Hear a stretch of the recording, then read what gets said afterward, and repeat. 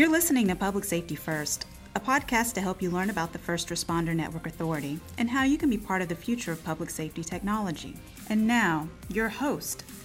Morning, it's Michael Varney from the First Responder Network Authority, here with Dan Muncy, who will introduce himself in a second, at Fire Rescue International in Dallas, Texas. And we're going to talk about the first year of FirstNet and how it will be used in the fire service. So Dan, why don't you tell me a little bit about yourself?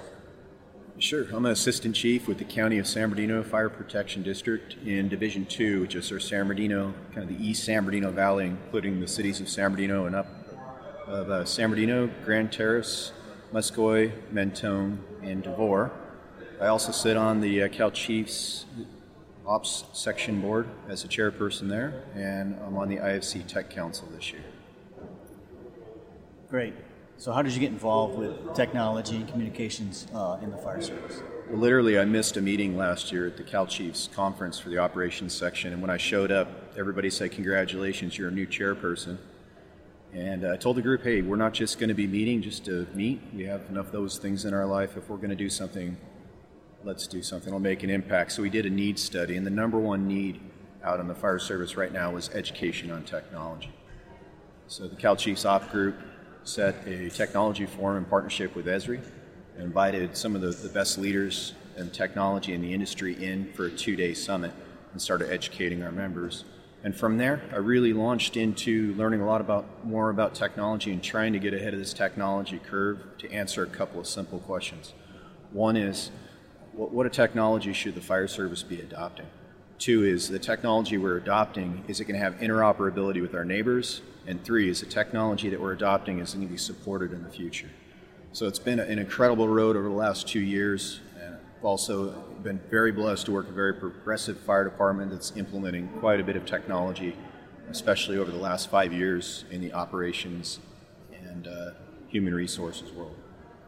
So Dan, based on what you've learned over the last year with that summit that you put together, what would you say are the highest priorities that should be addressed by FirstNet to help you solve some of these issues that you came across? I think what you're doing is good. You're every conference, every meeting that I've gone to for the last 2 years, you have a presence. I think that pretty much everybody in the nation has seen your PowerPoint, your presentation, introducing what you're doing and how you're going to do it. I'm really happy with the way you're engaging and you're soliciting feedback from the fire service, and you're asking us, what are our needs? I think that there really isn't a collective opinion right now on what those needs are. I think that needs to come from some of the organizations like the IFC that provides that direction for the fire service.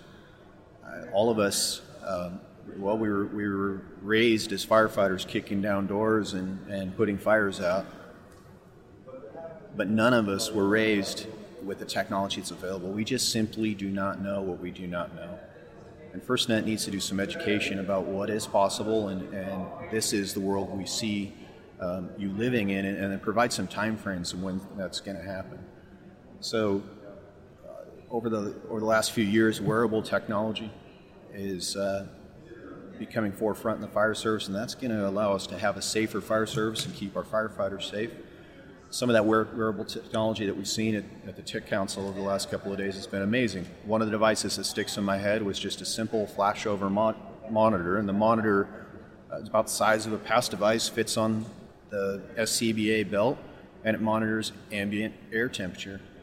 When a certain temperature is reached, 300 degrees, you get the first alarm. When the second alarm goes off at 600 degrees, that's indicating that flashover is going to occur within 20 to 30 seconds. And then more importantly, that information is relayed back to the command post, to some sort of mobile device that's tracking every firefighter on the fire ground.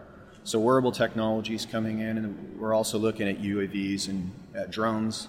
There's going to be a lot more use of drones in the future for fire service, and that's driven by efficiency. Right now, in some of our areas, we may respond to a reported car crash, and when we get there, we may find that car crash is more than we thought. It's a school bus on its side, or it's a car that's flipped over into a river.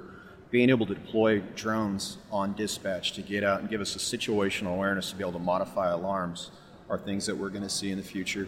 Smart buildings is something else that's going to be integral to public safety and firefighter safety, but buildings that talk to us and provide us the information. where are our victims located? How many victims are still in the building? How many have exited the building? Where a better situational awareness of the heat and the venting systems of the building. But everything, what I've learned over the last 3 years is that pretty much everything that we interface with humans has some sort of connectivity. We've created a virtual world that lives right alongside our world, but we're not using that virtual world to anywhere near its capacity in public safety. Yeah, excellent. Lots of things to get your head around, to try to plan for in the future to make our jobs safer and better. Well, so that's the deal, Mike, is I try to stay educated on this. I think I'm doing better than most chief officers, but there's many chief officers that don't have the time to invest into looking at all the technology and reviewing all the products and learning about data collection. They're looking for very simple interfaces, and they're looking for someone to come to them and say, look, this is what's possible. We're going to be able to provide this to you for a really reasonable cost, and you can learn to do this in 30 seconds. Yeah, good point. As we know, as was said in the main conference yesterday, that apps and data certainly are as important as Halligans and Axes nowadays. So how do you think that FirstNet can help you navigate that landscape as you see it happening in the future? All the connectivity exists already. There are buildings that the cities are using to talk to the building and code, but we don't have access to that data as a fire service. And I think FirstNet needs to do two things. One is provide that reliable data transmission at the quickest speeds possible. And the second is it has to open some doors and create a collective of data collaboration. So not only when my units are responding in my jurisdiction, but when they head to a fire in another jurisdiction, I need to have access to that information as well. There should not be any jurisdictional boundaries. And I hope FirstNet really leads the way in connecting the entire nation in the fire service. Dan, could you tell me about that summit you put together earlier this year in California? I know it was quite a success, and it was the first one done. So could you just share with everybody what you were able to accomplish? Sure. So the California Fire Chiefs Association Operations Section partnered with Esri, kind of a unique partnership. And we went to Esri and we literally said, we need to have a better grasp on technology. We need to understand what the Esri products are, which 90% of our fire departments own. We don't even know that we own it and are available to us. And we have to have a better grasp on who are the emerging leaders for fire service technology. So we created a 2-day event and had 15 of the industry leaders come in, anywhere from Deccan International to BCS to Intera, which is another great company, Tablet Command. Some of the true leaders, the IFC Tech Council was there, and TEACS was there to educate our fire chief members about the available technology and to discuss where technology is going into the future. So this Tech Summit was very successful, and it seems to be pretty well known across the nation now, and the IFC is looking to partner with different organizations. Just yesterday I had a conversation with the Texas Fire Chief Association about how we did it and volunteered to help them set up a similar product for their chief officers. But I think our major goal needs to be to educate the fire service on what technology is available and how can we adopt that technology. Great. So Dan, how did you get involved in the fire service? You know, I literally fell into it. I was a rock climber, and my friend fell and broke his back, and I didn't know what to do. So I took an EMT class and did a ride out with the fire department, and it took about 30 minutes for me to realize that's the career I wanted to do. I've been doing it now since 1995, and every day I get up, I shave, and I put my uniform on, and I look in the mirror and I say, thank God I don't have to go to work today. And then I get in my car and I show up at the fire station. I have a job that I look forward to. And why?